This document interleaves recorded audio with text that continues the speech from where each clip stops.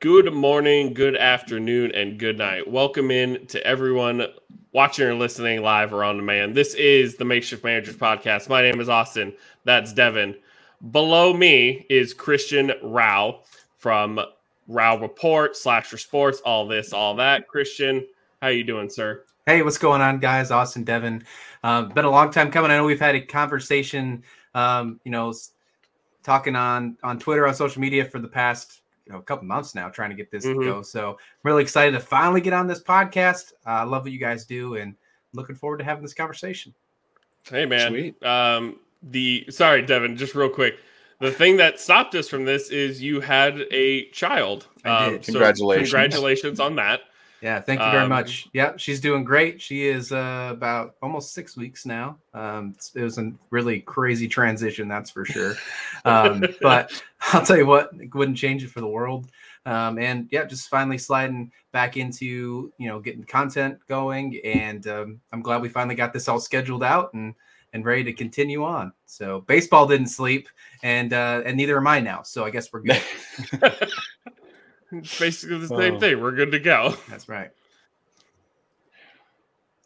Devin, now I won't interrupt you. You're good. Hey, dude, there's nothing to interrupt. It's been a fun couple of weeks. Everybody stay safe, stay healthy. COVID is starting to ramp up again. Don't ask me how I know. Just everybody stay safe. But we're breathing. We're lively. My throat isn't sore, and I'm ready to talk baseball. So let's get started here. Good to hear. Hey, man, as long as you can smell and taste the grass of baseball, we're good to go. So pace of play. Boy, where do we start? I know exactly where to start, actually. Christian has does the world a favor and gathering data over this year about times a game, all this, all that. So through April and May thus far, Christian, what have you found? Well, all the way up until yesterday, it's really where I go. I usually grab the stats for the game prior in the morning. So I have the stats up to June 12th right now. And we're looking at about 900 games. I think it's 902 to be exact right now where we're sitting. Maybe it's 903. It could be wrong. But we're looking at really not much change from the past few years. And I know that sounds like that's going to, throw a lot of maybe heads up in the air, question marks up. What's going on? All this talk during the lockout about what's going on pace of play. We're going to add all these new rules. We're going to make sure that TV deals are taken care of and fans are going to get more excited. Well, if anything, it's not really changing the game whatsoever. More gameplay is playing, because I'm sure we're going to talk about a certain rule here in a minute that's limiting certain aspects of commercial breaks, things like that, right? But we're not seeing much of an actual gameplay. We're still over that 3 hour mark, over by a large margin, in my opinion. And we need to get a lot lower if they want a successful attempt at the pace of play change. Whether you're for it or not, I'm sure we'll have this conversation in the next hour or so, how we feel about where we're at. And I have some conflicting views on each side of the house, so I feel like it'll be a fun conversation. But right now we're sitting at an average of 3 hours and 7 minutes. Last year's pace of play overall was 3 hours and 11 minutes. So we are 4 minutes below. But is 4 minutes enough to make all these rule changes and change, honestly, America's pastime? That's probably the biggest question. And that's what I was trying to get to and try to really understand what is going to change. And what is changing with pace of play? Does it have something to do with maybe some of the rules we're not paying attention to or not really focusing on, like the universal DH? Well, the pinch hitting has changed. We are a lot lower in pinch hitters by about half per game.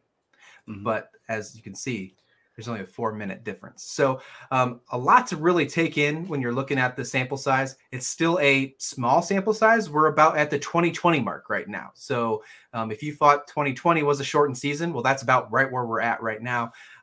Just over it. Actually, Saturday would have been the 2020 game mark. There was 896 games played in 2020, and we're just over the 900 mark now. So a lot to still take in. We're not even to the All-Star break, but so far, not much change. Yeah, and we've been talking for less than 5 minutes. So have any of us really noticed 4 minutes gone by so far? Is it really that big of a deal?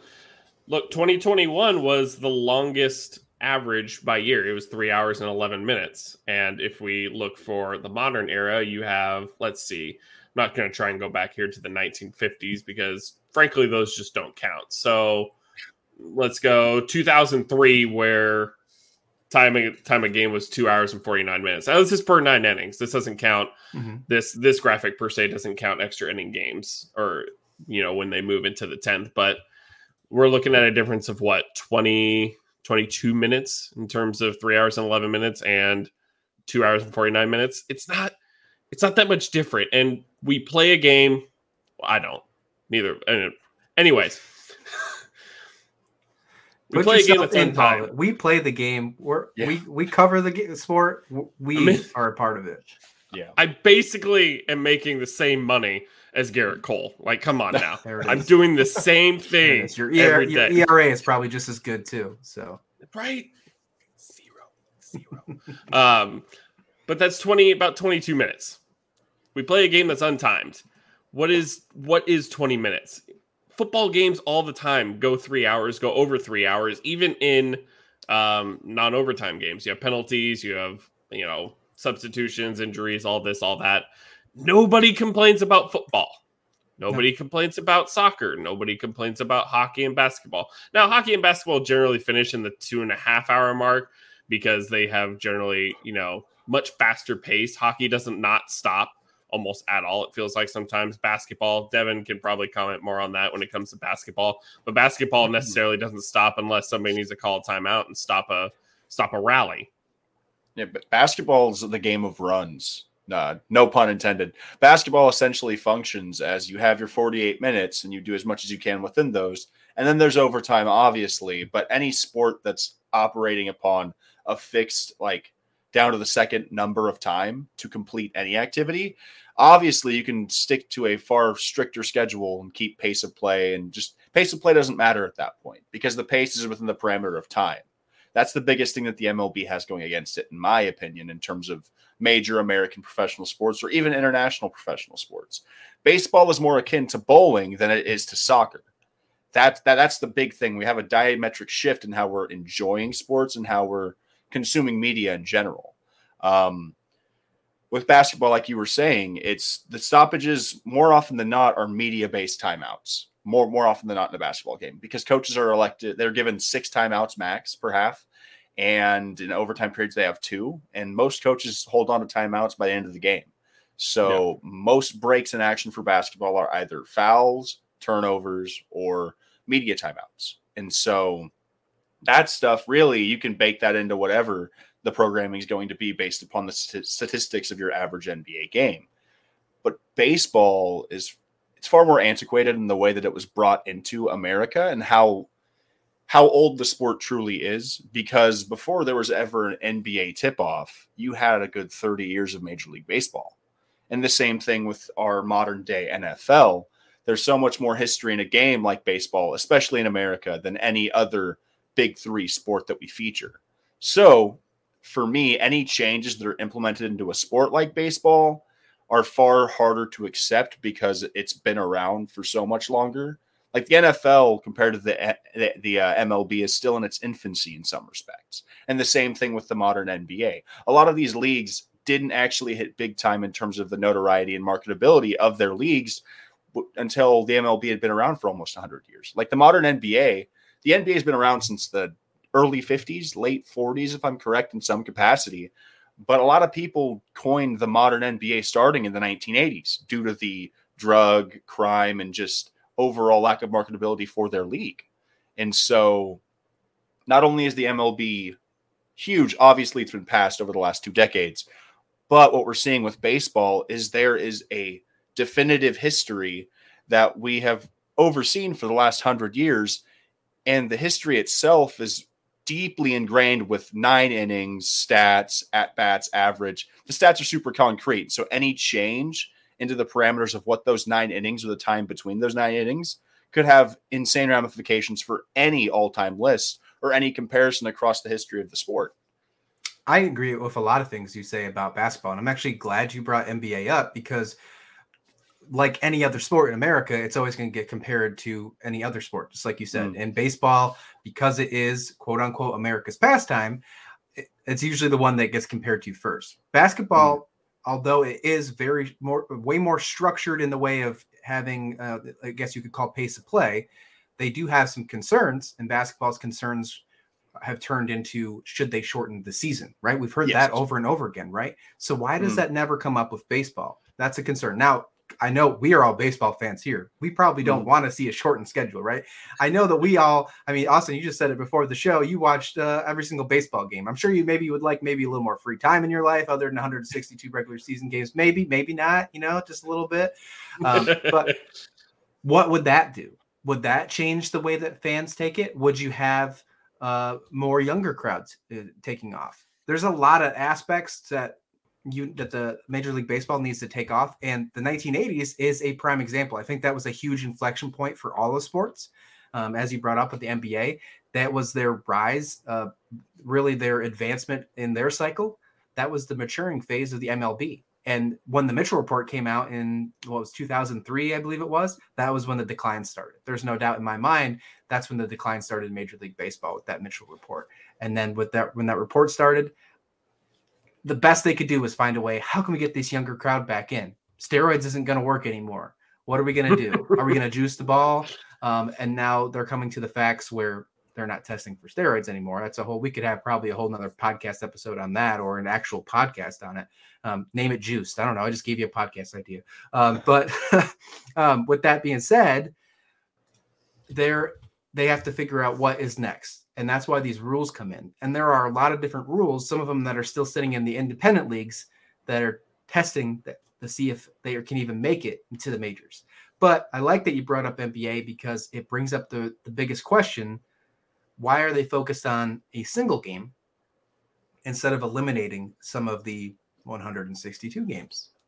And I think this is a little off base for pace of play, but I think a huge thing in terms of baseball's biggest problem, because the timing of it is super hard to control day to day, game to game.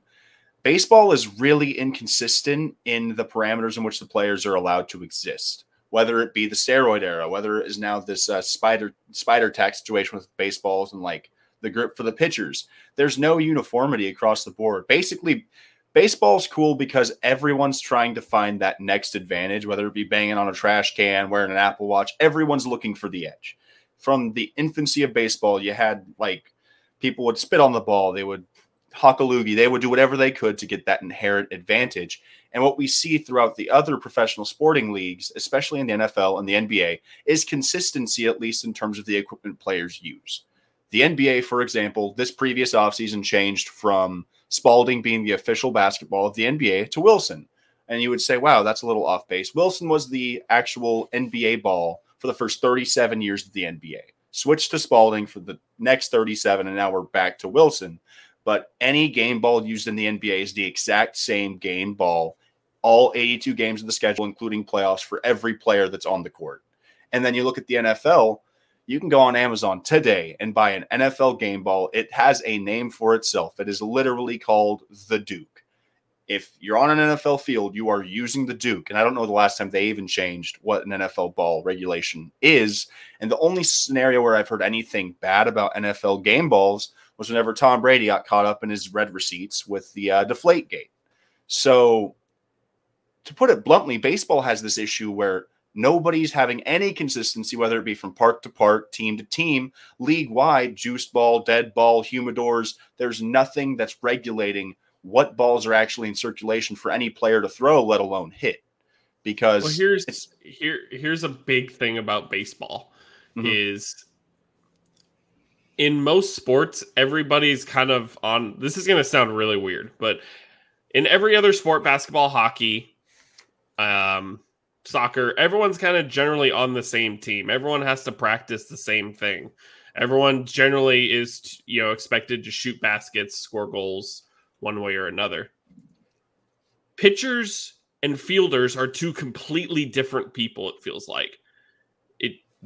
Hitters, fielders, pitchers don't hit anymore. That aspect is gone. They no longer have to give a shit how to handle a bat. Hitters, fielders are a completely different subset. They're on the same team, but they do completely different things, coached completely differently. And baseball is doing this thing where they're asking one group to do one thing and having one group do another.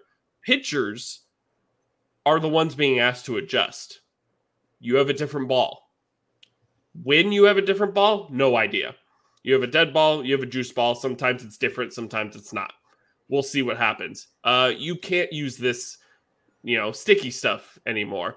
Oh, by the way, you have to get from the bullpen to the mound and get warmed up in 2 minutes. Oh, by the way, you have to face 3 batters. Hitters don't give a shit. Hitters don't have to do a goddamn thing. They're banning the shift. It's this weird thing of like the pitchers are completely told to adjust and do things over and over in regards of pace of play, even pitch clocks over and over. Yeah, batters can't step out. Who cares? Oh, you can't adjust your batting gloves for the 97th time in a bat? Damn, that's wild. Daniel Vogelback will be very upset that he's have to strap his batting Jose gloves. Altuve. Yeah, there's going to be a lot of issues with that.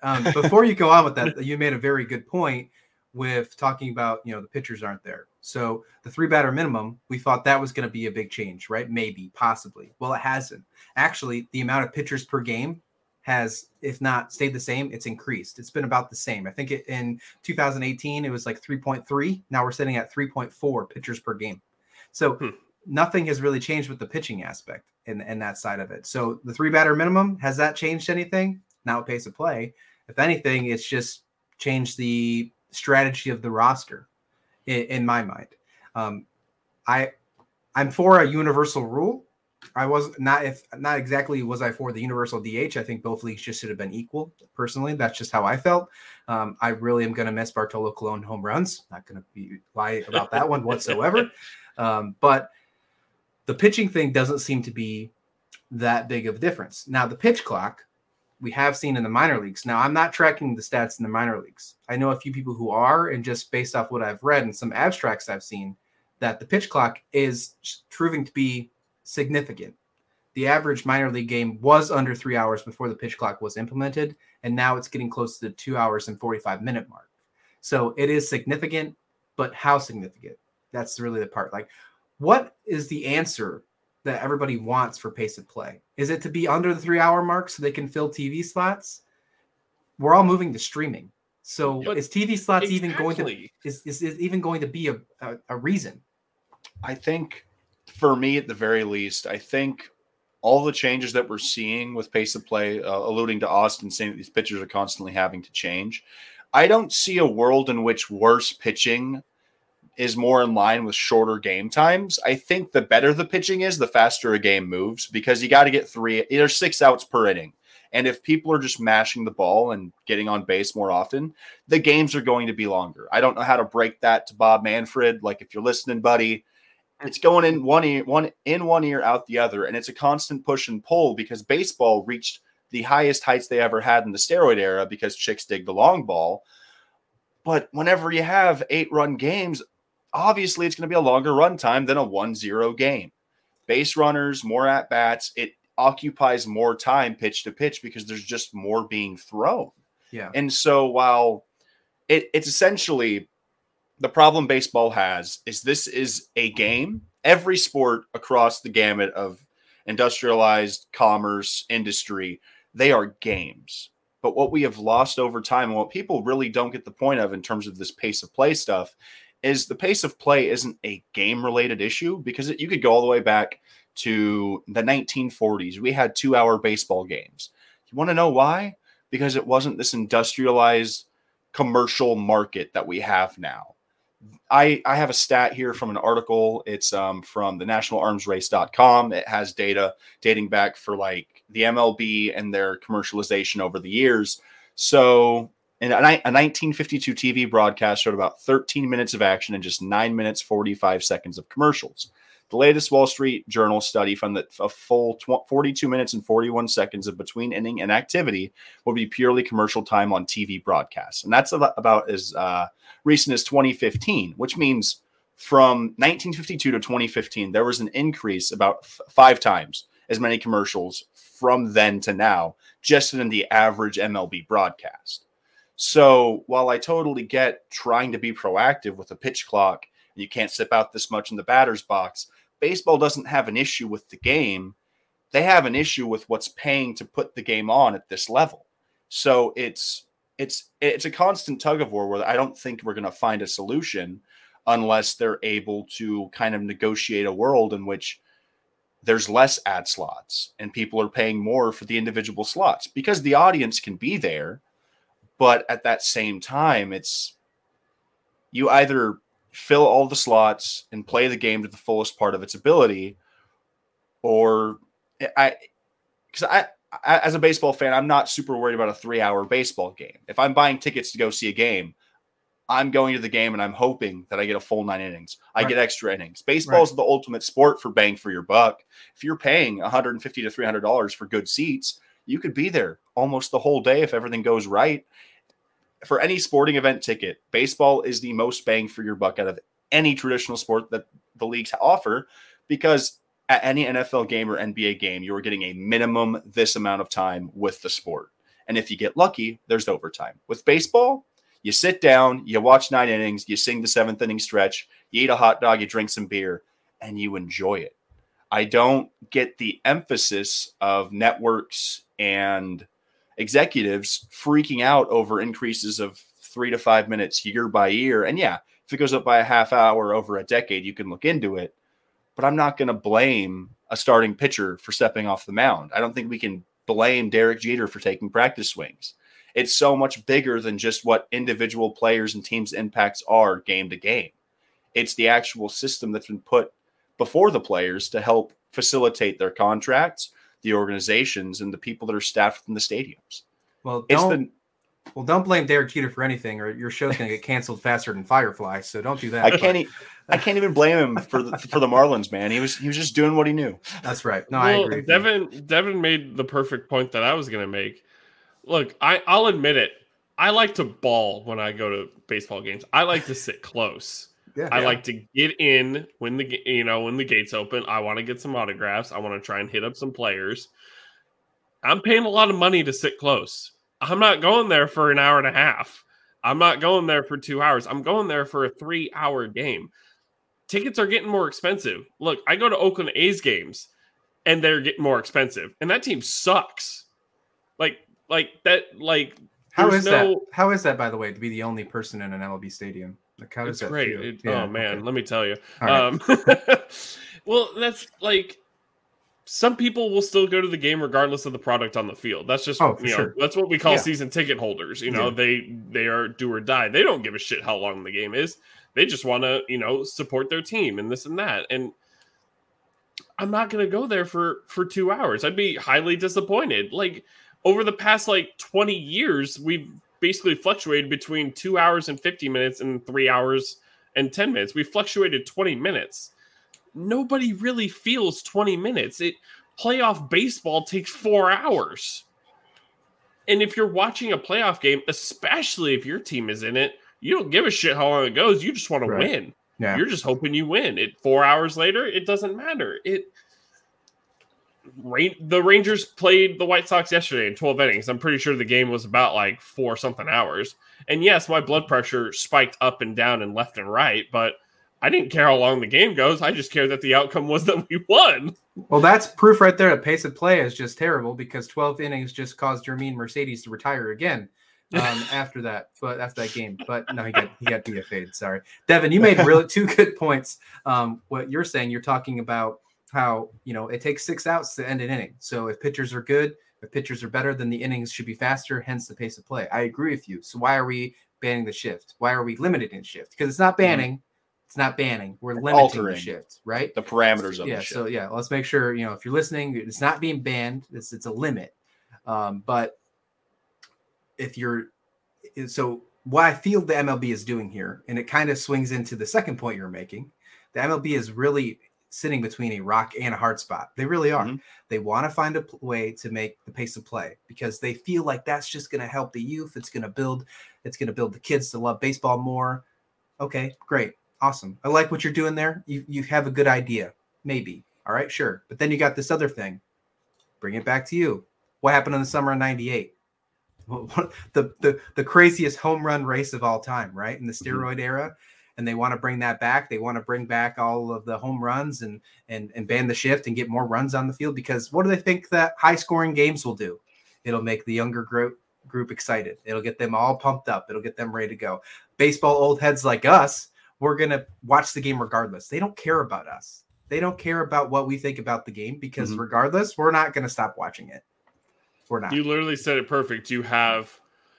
This is the problem with baseball. It just has so many inconsistencies. Rob Manfred wants to speed games up, but he wants more offense. Two complete contradictions. Yeah. Those will never go together in the same game. Most fast games are generally less than 5 runs between the two teams. And all these games over are, 10 plus runs between both teams. It's literal two things that he's trying to make happen that will never go together. It's just not how it works. Even hitting solo shots. You could have I don't know, the Yankees hit 10,000 solo shots against the Cubs the other day. Yeah, and probably around there, 10,000. Yeah.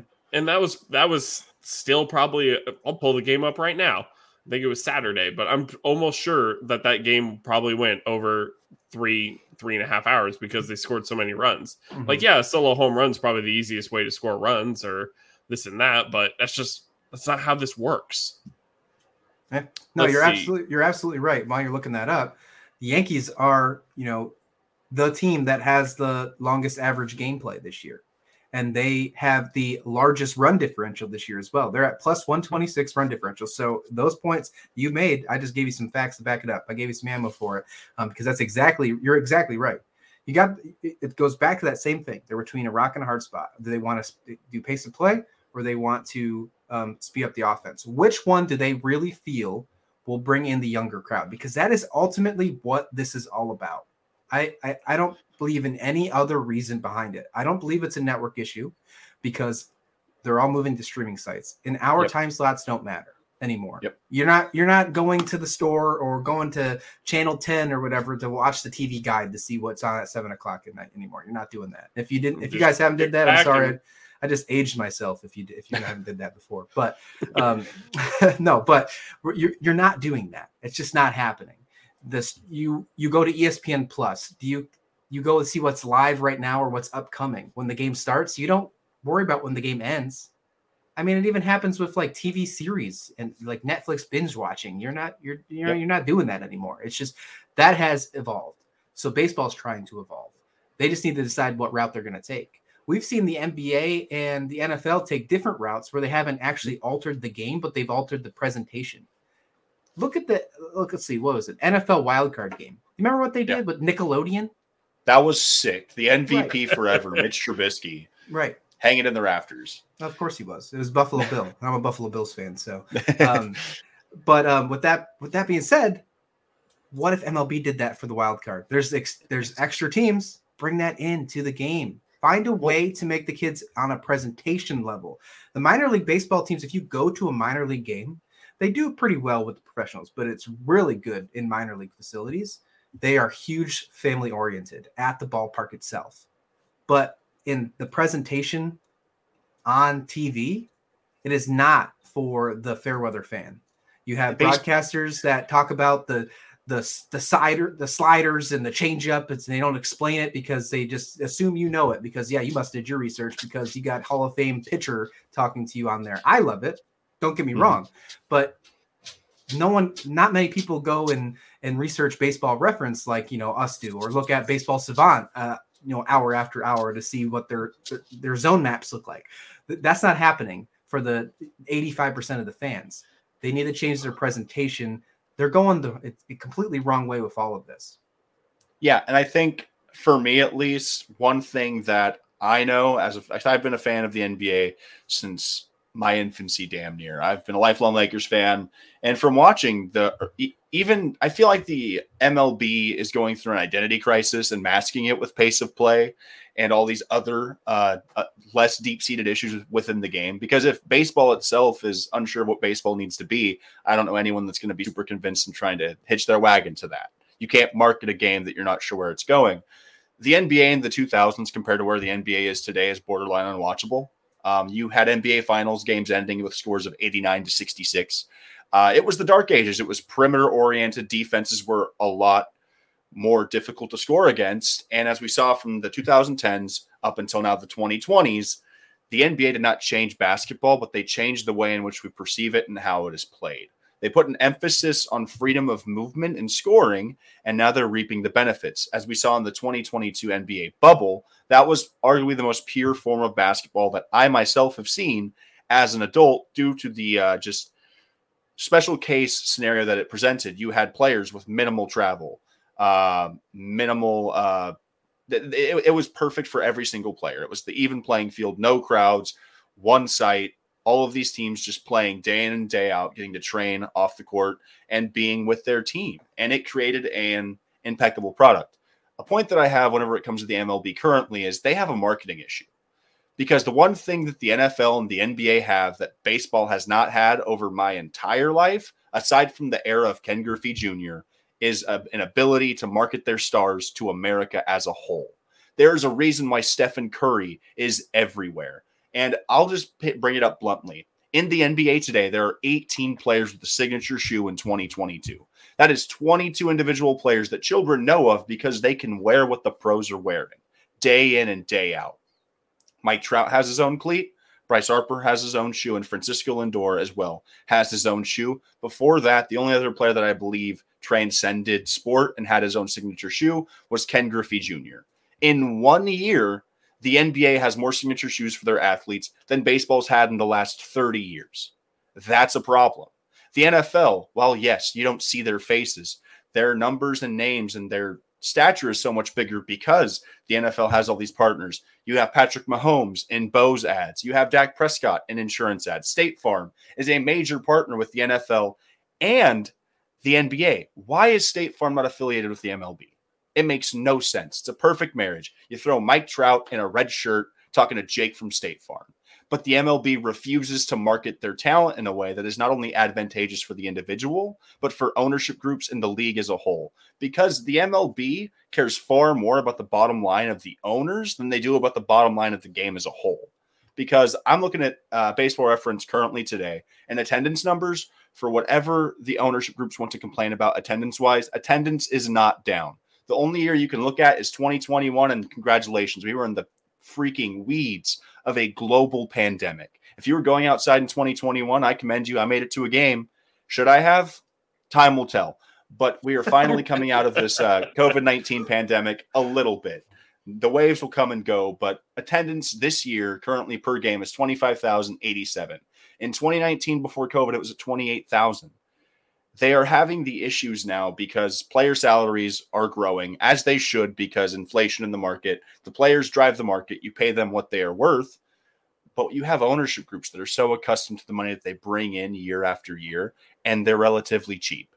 And a problem with it is they want to fix the game because they want it to be faster so more people go to the parks and more people are going to watch it on TV. But they also want more ads in the game so they can make more money on their back end. So the ownership groups and Bud Selig and everybody that's in the big office that the MLB calls home, they want the cake and they want to eat it too. And in a perfect world, they could totally do that. But I don't think baseball needs to be shorter. I think baseball needs to invest within itself. Yes. There's no reason why Mike Trout can be able. Mike Trout, essentially, as a day-to-day individual, is John Stockton. If you ever watched the 1992 Dream Team documentary, there's footage of John Stockton walking through Barcelona at the Olympics and nobody recognizing him. The funniest part, he's wearing a Dream Team shirt with his face on the shirt. Nobody recognizes him. If I saw Mike Trout in a Costco, I'd know who he was. But 85% of the population walk right past it. And that is a problem. Of course, people aren't going to the ballparks. They don't know who's playing for half of these teams. And then if you shrink the schedule, you can market the players even more. Because 162 games is a trek for even the greatest athletes known to man. If you expect Mike Trout to sit up for 162 games, you're an optimist. And there's nothing more to it. It is punishing on these people's bodies. And even in the NBA, 82 games is a lot. And yes, shortening the season, same thing as like shortening games, has direct implications to all-time standings and stuff like that. But if you want the best product, you either have to condense the amount of games, but I don't think shortening the game runtime is going to give you any definitive advantage. Because at that point, you're watering down what makes the game, and you're hurting the top-end talent. Besides the top end, Mike Trout, Bryce Harper, your top 50 players in all of MLB with a bat or a ball in their hand at pitcher will perform regardless of circumstance to varying degrees. But you're really, really hurting the floor of what the league is going to have. Your platoon guys, your everyday shortstop that can't hit for average. You're watering down the product much, much more by these constant minuscule changes that are affecting the framework in which these players came up. It just boggles my mind because it's one step forward, two steps back. Because yes, Mike Trout is on pace to be the best player that ever lived, but he can't stand on the field. Shohei Ohtani will hit 40 home runs because he is that good. But not every player is as talented as the top billed stars. And if you want people to care, the floor of the league has to be higher. I can't remember, honestly, a commercial before the Shohei Ohtani one for MLB The Show. I can't think of one. It's been a really long time. That was like MLB The Show 10. The Joe Mauer one was dope, but I'm sorry. But like to your point, there's not a whole lot of memorable ones. You probably wouldn't recognize Joe Mauer walking down the street. I wouldn't. To be fair, I wouldn't recognize a decent amount of Texas Rangers walking down the street. Sometimes I need the uniform to fit the face. I'm like, okay, you are that person. Okay, I can get that. Some people probably still think Tom Brady plays for the Patriots, but they know who Tom Brady is because Tom Brady is marketed. Mm-hmm. Patrick Mahomes, Josh Allen's getting in that spot as well. Josh Allen's a huge, great quarterback, and he's going to be put in that echelon. LeBron James, like. Go ahead. Josh, for we a solid love Josh year, Allen. We love Josh Allen on this podcast. Let me tell you, good to hear. But most of the time, you won't recognize these guys walking down the street. You will not recognize Mike Trout, Shohei Ohtani, any of these guys walking down the street. They just outside of uniform. You're like, I don't know who that is. And the thing is, there's no scandal anymore. There's not a scandal Bob Manfred can turn to. He can't juice his players and pretend like it didn't happen all of a sudden. Well, not yet. Or can he? Because they said they were not going to test this year. They could just randomly bring it back and just make it. Starling Marte is licking his lips. They can do whatever they want, man. I don't know. I don't know. Yeah, I don't rule out what Rob Manfred could do. He's not the person that needs to be in charge to lead this change. I mean, that's pretty much fair to see. I think that, I feel like anybody who's put in that position is going to be set up for failure because at the end of the day, he is just the voice of the owners. He has to make the owners happy before he makes everybody else happy. And it's not a public organization. Major League Baseball is private. You worry about your shareholders. Your shareholders are your owners. So that's something that we always are going to have to deal with unless they find a way to randomly put the MLB in the public domain. So I think the only way that happens is if Elon Musk's buy MLB. We don't want that to happen. So let's not even put that up and bring that up to mind. All right. But the marketing issue that Devin brought up, completely agree. As much as obviously all the crazy stuff that has just gone down with the Trevor Bauer situation before all that stuff happened 2 years ago, I think this was even pre-COVID, he went on and had that rant on his Momentum site where he called out Rob Manfred, talked about how the social media's presence is just terrible, quoted how NBA does all that stuff. If you go to Twitter, if you can see the dunk of the night, you can see the touchdown of the day, but you see nothing with MLB. That was something that was honestly pretty cool what Bauer did. Now, obviously, everything in the side now. Yeah, obviously a whole different story. Honestly, as much as a lot of people, including us, do not like Trevor Bauer, he's right. That was right. That portion was completely right. That part is right. And he has his own YouTube channel. He signed with Momentum. He did a lot of shit to put himself out there. And I don't know if the on-field stuff was necessary to get out there more. Maybe it was, maybe it wasn't. But he himself had to do it because MLB was not going to do it for him. And that's a problem when in 2020 he was the best pitcher in the NL. And before the shit, with what's going on now, he was next to the ace of the Dodgers. Yeah, he arguably was still one of the top pitchers in all baseball. Unfortunate that all that stuff has happened because it has ruined us seeing a very good baseball player. But for rightful reasons why he's not playing if this is happening in my mind. But that's a whole different conversation. The point that I'm making is that the what he made when he was talking on the Momentum thing, he really pushed the argument how we don't have access as people who are content creating. If you ever try, it's got a lot more lenient. But a few years ago, if you put anything, like if you stole a clip, right? If you stole a clip from a baseball home run and put it on social media and said, wow, look at this, immediately flagged, taken over, your account suspended. It's got a lot better now because the fair use has changed a little bit, but it's still nowhere near what the NFL and especially the NBA. The NBA, honestly, what they need to do, MLB needs to take the playbook from the NBA, bring it over to their house, look at it, close it, flip it back open, look at it again, take their playbook, find the nearest fireplace, throw it in the trash, and then go to the copier machine, change the cover page to the NBA one, and put MLB on the top, maybe change the orange ball to a white one with red stripes on it, and just go play ball, because there's a lot of things that that the marketing team at NBA does that is out of this world. You can't do better, and that baseball could really, really find a way to improve on. For me, baseball is really weird because I agree with all the points you guys are making, and baseball has a huge problem in the fact that, like I said, one step forward and two steps back. You have this game that is so rooted in American history and all these unwritten rules and all these. Baseball is extremely hard to follow. You watch a guy pimp a home run out, everyone's super excited. He looks at the pitcher too long, the next guy's getting ear hold. How do I explain that to somebody that's never seen baseball? It's so antiquated that it gets in its own way most of the time. And for me, like, the social media presence of the NBA it's so smart. It's so inclusive. NBA Twitter is like a bastion for just free speech and just debate. MLB Twitter, at least their own Twitter page, it's essentially, here's a home run, here's 16 graphics, power rankings, player of the week, and here's a story about Arnold Acuna Jr. and his family. And all of that is great and it's fun to see, but even whenever it comes down to the MLB, I feel like a problem the MLB has is the NBA has this definitive pipeline from college athletics to the pros. Baseball, you find a lot of guys that are either international prospects, high school guys. There's a lot of high-end talent that comes out of college to the MLB year after year, but none of these prospects are really ever marketed unless you're a generational talent, unless you're the top prospect in all of baseball. Baseball does not know how to highlight the best players of today's game while also making people actually have genuine interest in guys that aren't just Julio Rodriguez, Bobby Witt Jr., and Spencer Torkelson. Because if I didn't actually care enough about baseball, if you mentioned Grayson Rodriguez, I would have been like, who the hell is that? Because, yeah, it's great whenever you have your Trouts, Otanis, and all this other stuff. But what the NBA and even the NFL have is they have this framework and network that is mutually beneficial.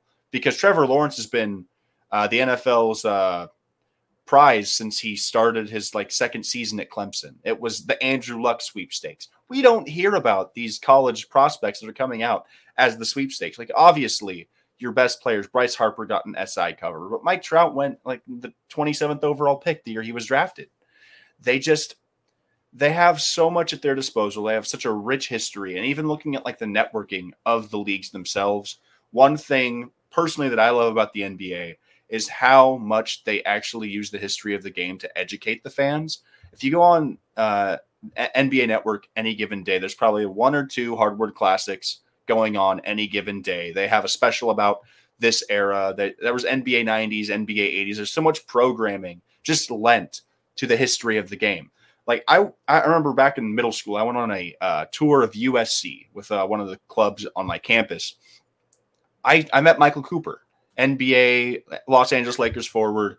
He's not somebody you could pick off the street if you've never watched basketball, but due to the NBA's programming and how much care they put into the greatest teams, greatest dynasties, and just best players to ever touch a court, I was like, holy shit, that's Michael Cooper.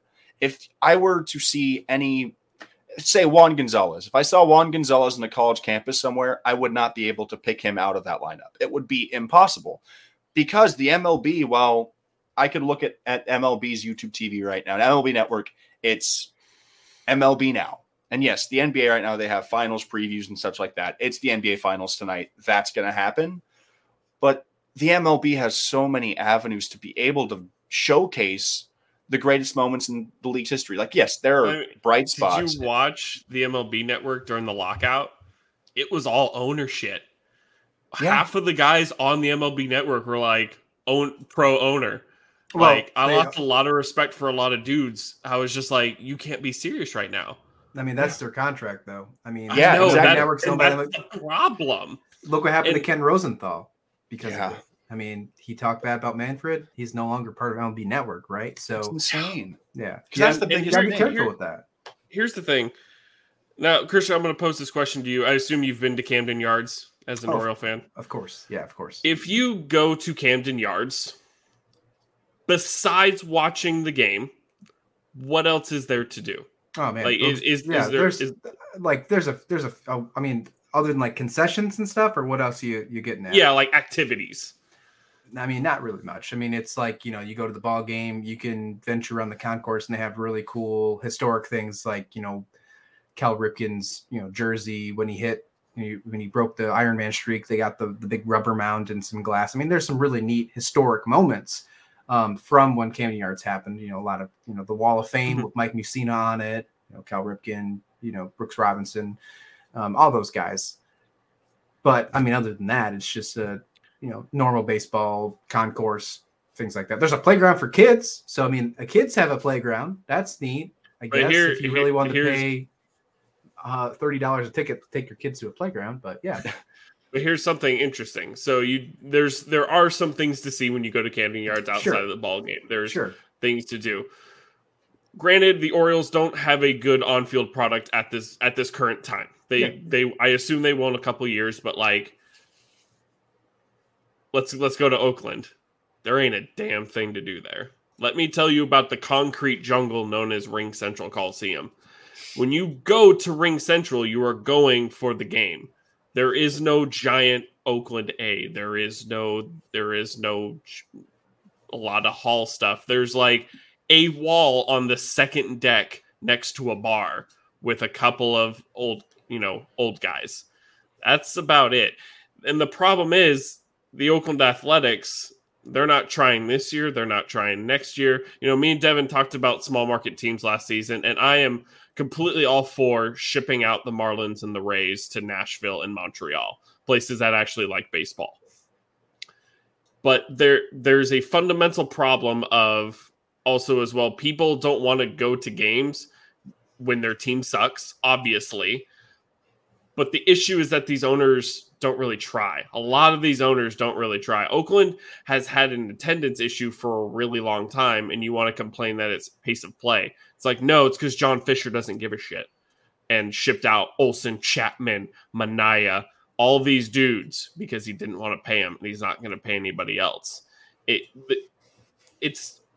We're not losing fans because of pace of play.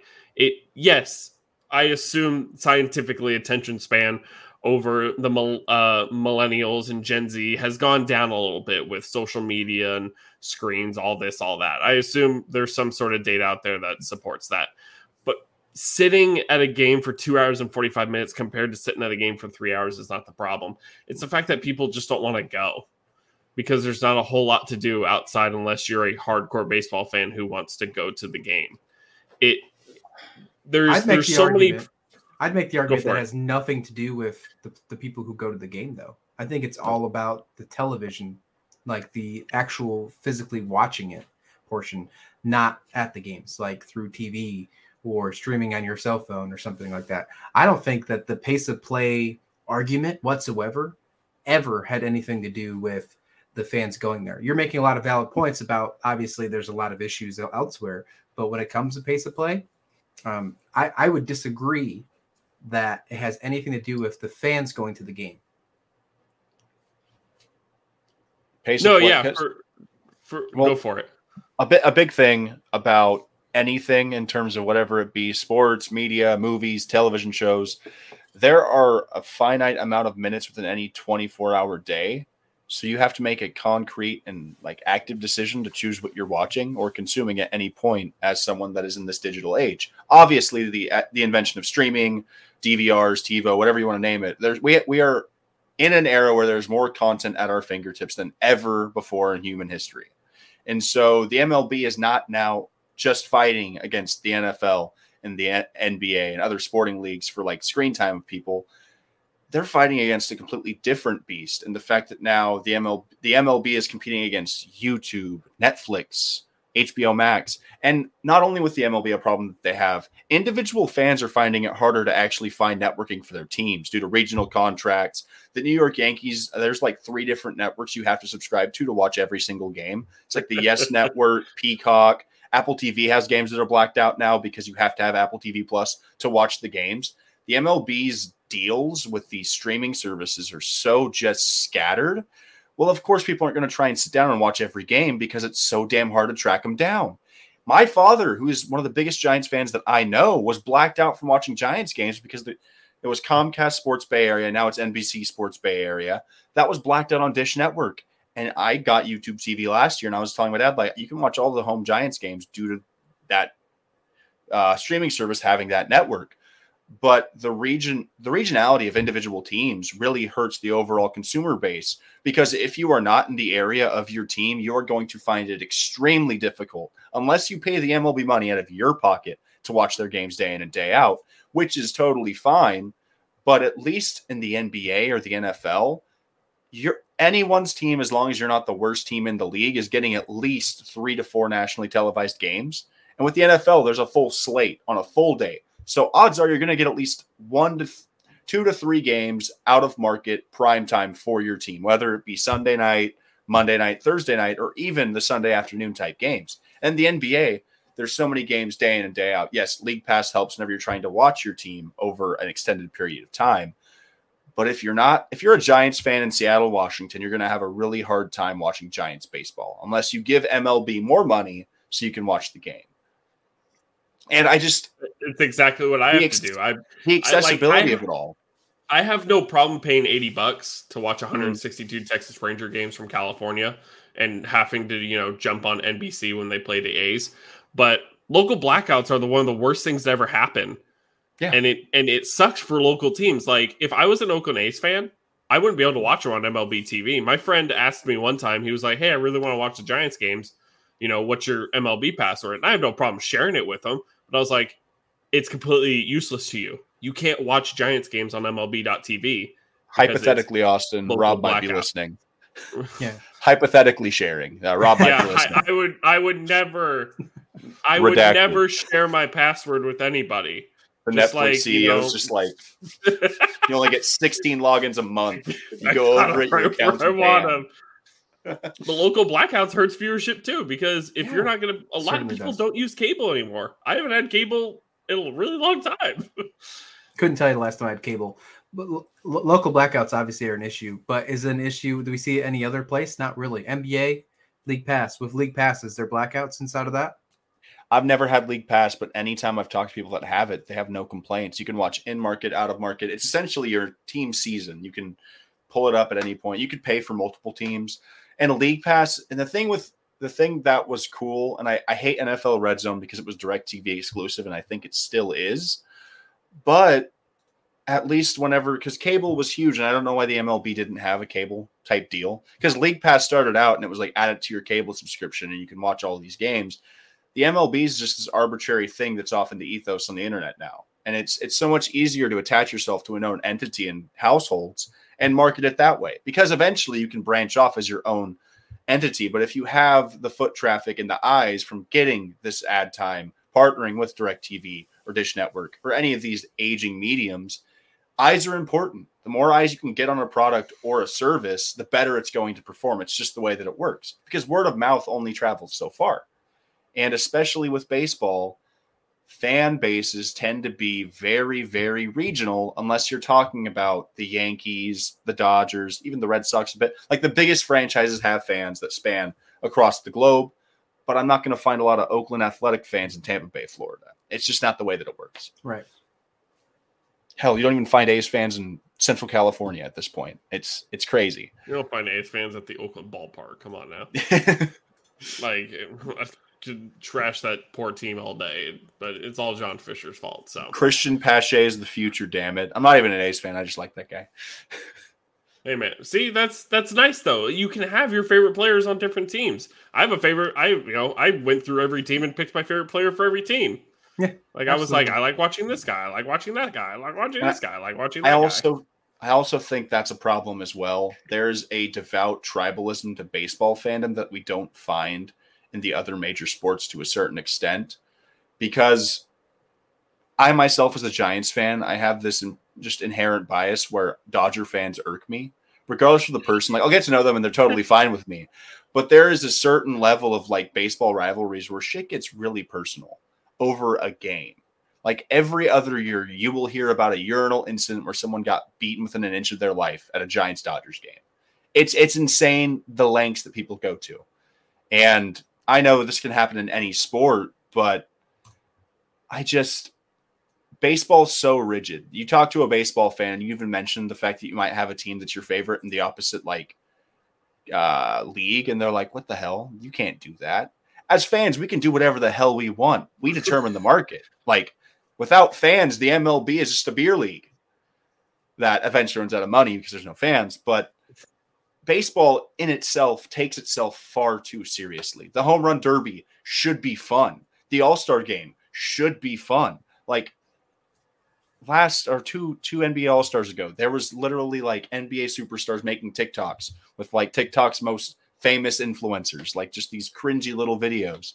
But it's outreach. It's making your players more human. It's relatability. It's people look at Stephen Curry and say, I can be him. You look at Vladimir Guerrero Jr. hitting a 400-foot tank. I know for a damn fact I'm not going to be him because for one as well, baseball needs to invest in the youth because it's very hard to compel one to watch a game that they haven't enjoyed outside of just watching it. Because I myself played 2 years of football. I'm not a football fan because I love the game as the game in terms of actually doing it. And I played basketball growing up. I love basketball, my favorite sport. That's hand in hand. I grew up playing baseball. Did I watch it all the time? No, but I have a devout appreciation for what the players do because at one point I did it. And I think baseball in and of itself, as America's pastime, has to maintain that link because, yes, they're not going to lose Austin, myself, and Christian in terms of viewership and fandom because we love baseball.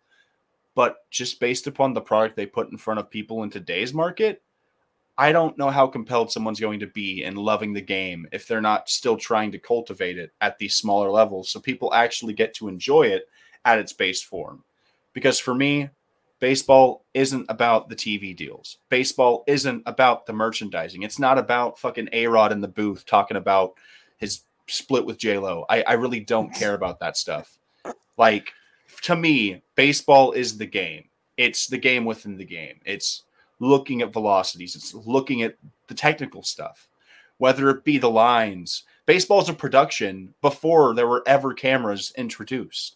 There is no hardwood. There is no turf field. There's some turf fields, redacted. But you get what I'm saying. It's like baseball is a huge field type thing. Like, whether it be the umps, the bases, everything is so fine-tuned to the point where if you've been in it and you've played, you have a deeper appreciation. Not saying you can't have it, but with the way that they actually present the game to people just off the street, it's not compelling in my eyes, especially whenever you have other leagues that have figured it out far before the MLB. So the burning question that we can all end on, and I think, pitch clock will soon come to MLB, whether it be next year or the year after. I don't know the word behind that. It's obviously brought some data for us in the minor leagues, and it's cut down the minor leagues games. But Christian, we'll start with you. Is pace of play a problem? Is this the real problem that MLB should be focusing on? I don't think it's that's a really loaded question. First of all, I would say my bad. I think that's no. I mean, like we just talked about it for an hour, right? With our rants. So I think overall, it's a loaded question. But if I had to put an answer to it, I would say that pace of play is not a problem with the MLB. I think their problem is trying to find better presentation because ultimately, like we said, the reasons they're trying to add these pace of plays is to bring in the younger crowd. The average age, this is something we didn't bring up today. The average age of an MLB baseball fan right now is 42 years old. That's outrageous. It's outrageous. Wow. So need to obviously change that. So I don't think that's going to change. With the pitch clock coming in, I think we will see some improvement. Will we get close down to the 3-hour mark where we were in 2014, 2015? Awesome.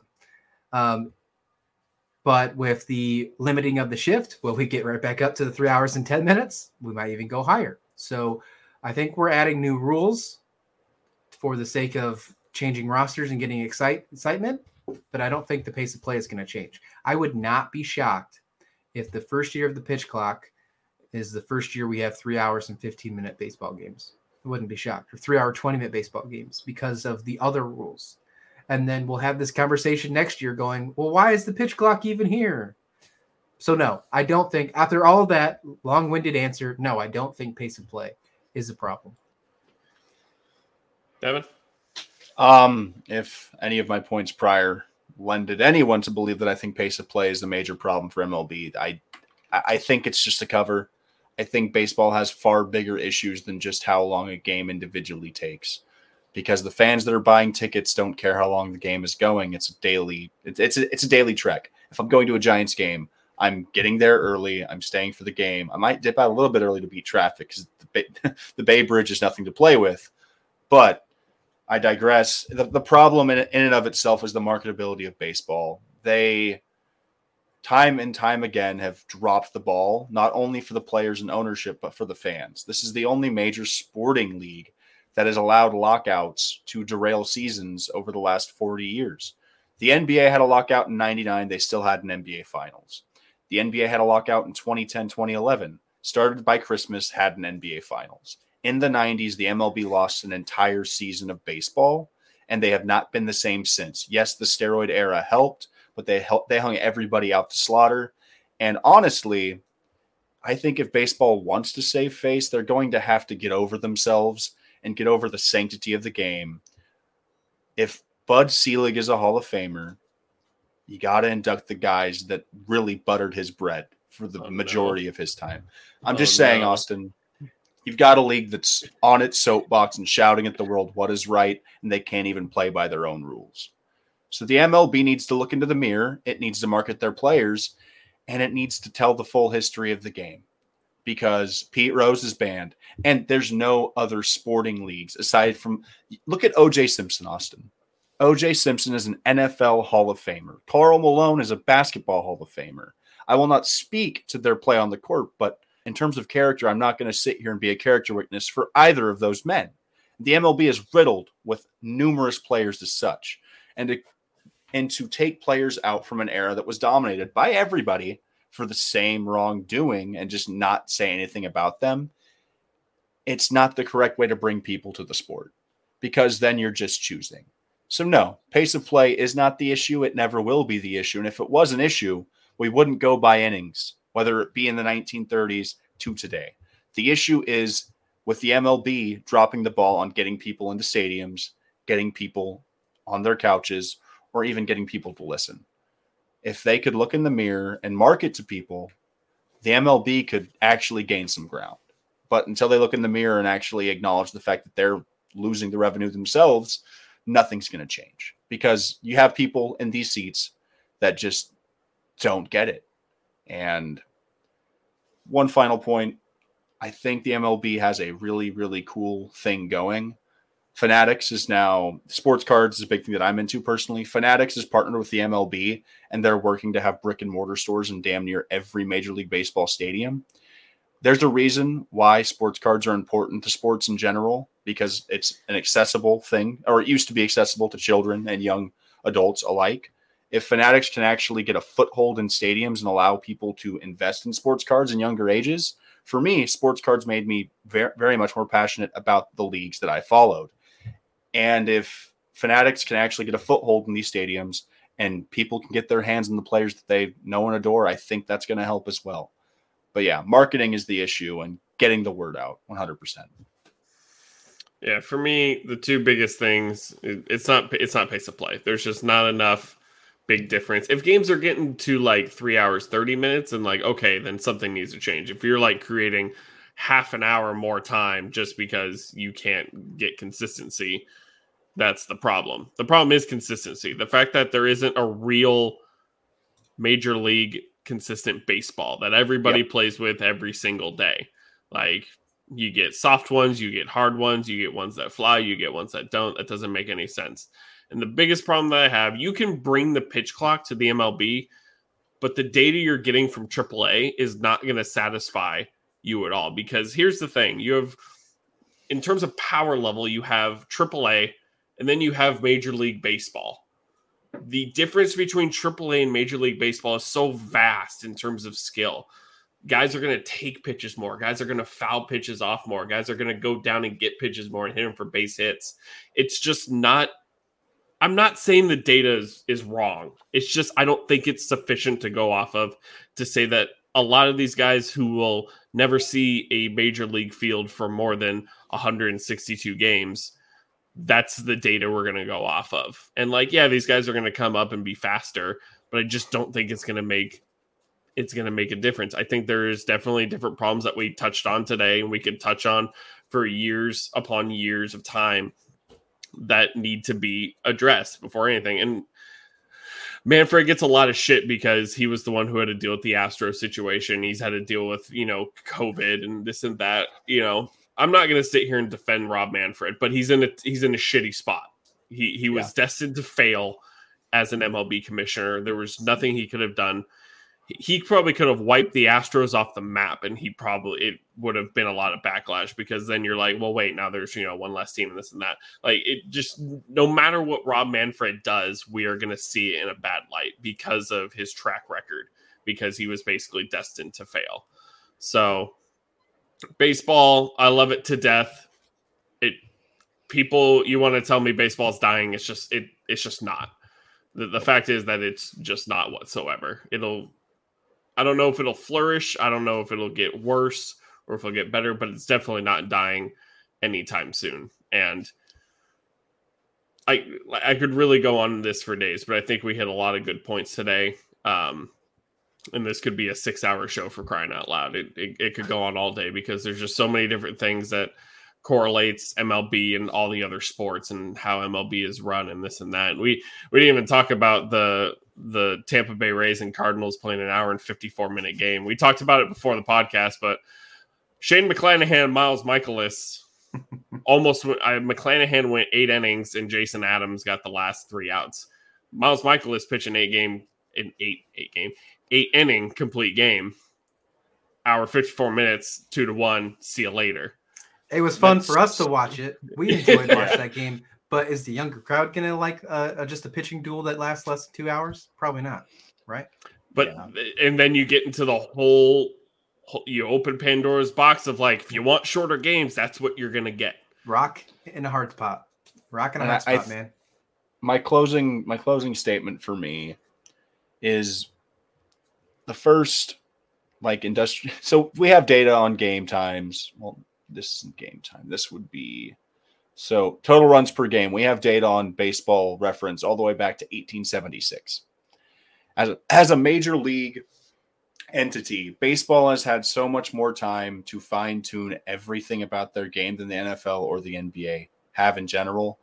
I think if the MLB wants to fix a pace of play issue, or they want to improve the product on the court or on the field respectively, they're going to have to I feel like they should take parts of the NFL's playbook and the NBA. Like Christian was saying, if they took the NBA's playbook, threw theirs in the fire and said, hey, just write MLB over NBA, like, we can figure this out, guys. They probably serve better kind of joining both strategies of the NFL and the NBA, because the NBA's marketing and the NFL's ability to recognize what rules need to be changed, or just the fabric of games. Because the NFL just this previous year added an extra regular season game to each year moving forward in the NFL. They said, yeah, records are going to get a little wonky, but it's to benefit the game.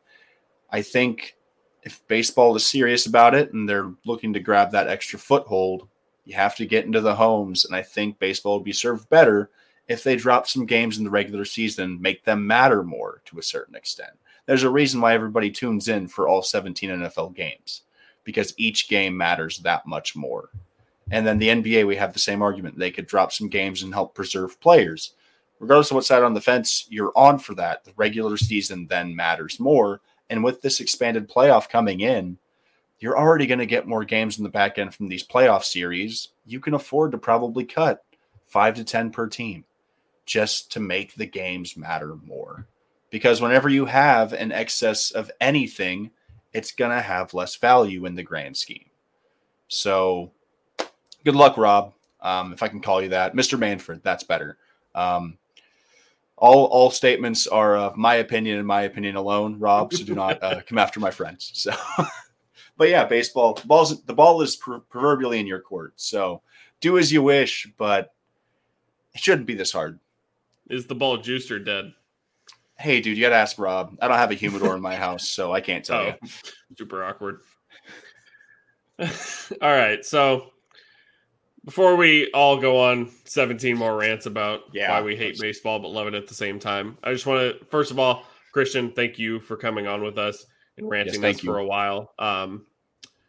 I know you always have a lot of stuff going on in life and in content. If there's anything you'd like to throw out right now, I know you got like Wowie and the Kid in the morning. I saw that this morning. Slasher Sports always got something going on. I see it on the feed all the time. So floor is yours if you got anything. Well, I appreciate it. This was fun. I'd love to come back on some other time and rant about baseball or other sports. Really excited to just talk sports and have a good time with everyone. I'm always about that. But yeah, I do appreciate the little plug here. You can find all of my work and a few of my friends over at Slasher Sports on Twitter at Slasher Sports or at slashersports.com. You'll find all of our podcasts, our content creation, our articles. We're huge on DraftKings Fantasy. We're huge on baseball content. We're starting basketball with the NBA draft coming up. We have a couple prospect pieces coming out here pretty soon. Really looking into some of the really top guys like Jabari Smith Jr., who I think is absolutely insane, by the way. But yeah, there's a lot of really fun things coming out over on our website. And we're not just sports. The slasher side of the house comes into our co-founder, Billy Graves, huge horror fan. So he's got a horror fan podcast called Slasher and Screamers, which is arguably one of the funniest things I've ever heard in my entire life. I hate horror shows, but those guys are a riot. So other than that, thank you guys so much for having me on, and I look forward to doing this again with you guys. Yeah, pleasure having you, Christian. It's been a blast. We look forward to having you again. I think I could speak for Austin and myself. I've never heard Austin say, no, I don't want to guest back. So it was a blast. Awesome. Well, good to hear it. Well, speaking of NBA draft, Devin will be here next week for the NBA draft. I'm starting a new job, so I might not be here. Times are a little funky. Times are weird. Times are hard. Time is money. But Devin will have a guest with him to break down the NBA draft, so that'll be a lot of fun. I will be able to publish my Chet Holmgren manifesto and why you shouldn't be worried about his weight. Ooh, I'll be tuning in because I'm really excited. That's I had a big conversation about that just the other day on my page, asking about can his frame be a big deal? So I'd love to hear that one. Perfect. Sweet. Well, Austin, if everybody's done, I think the people are waiting for the final word. As per tradition, no more Barry Bonds rants out of me today. Once again, thank you to Christian for coming on. And from all of us here at the Makeshift Managers and Christian to you guys, peace.